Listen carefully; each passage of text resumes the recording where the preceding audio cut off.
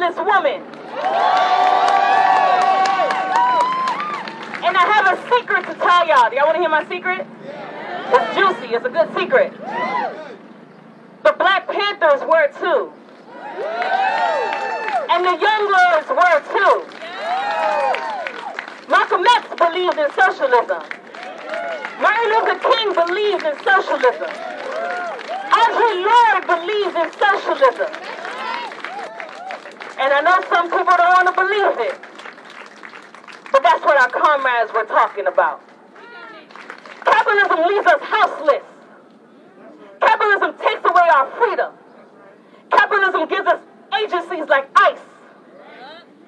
And they call it all in the name of justice. Justice for whom? I'm here to tell you, if you're still demanding justice, it's because this system wasn't meant to see you free. This system doesn't allow freedom, comrades. It allows oppression. It allows chains. It allows bondage. And the truth that we know is that it has to go. And that's what socialism is. It is the out that we are looking for.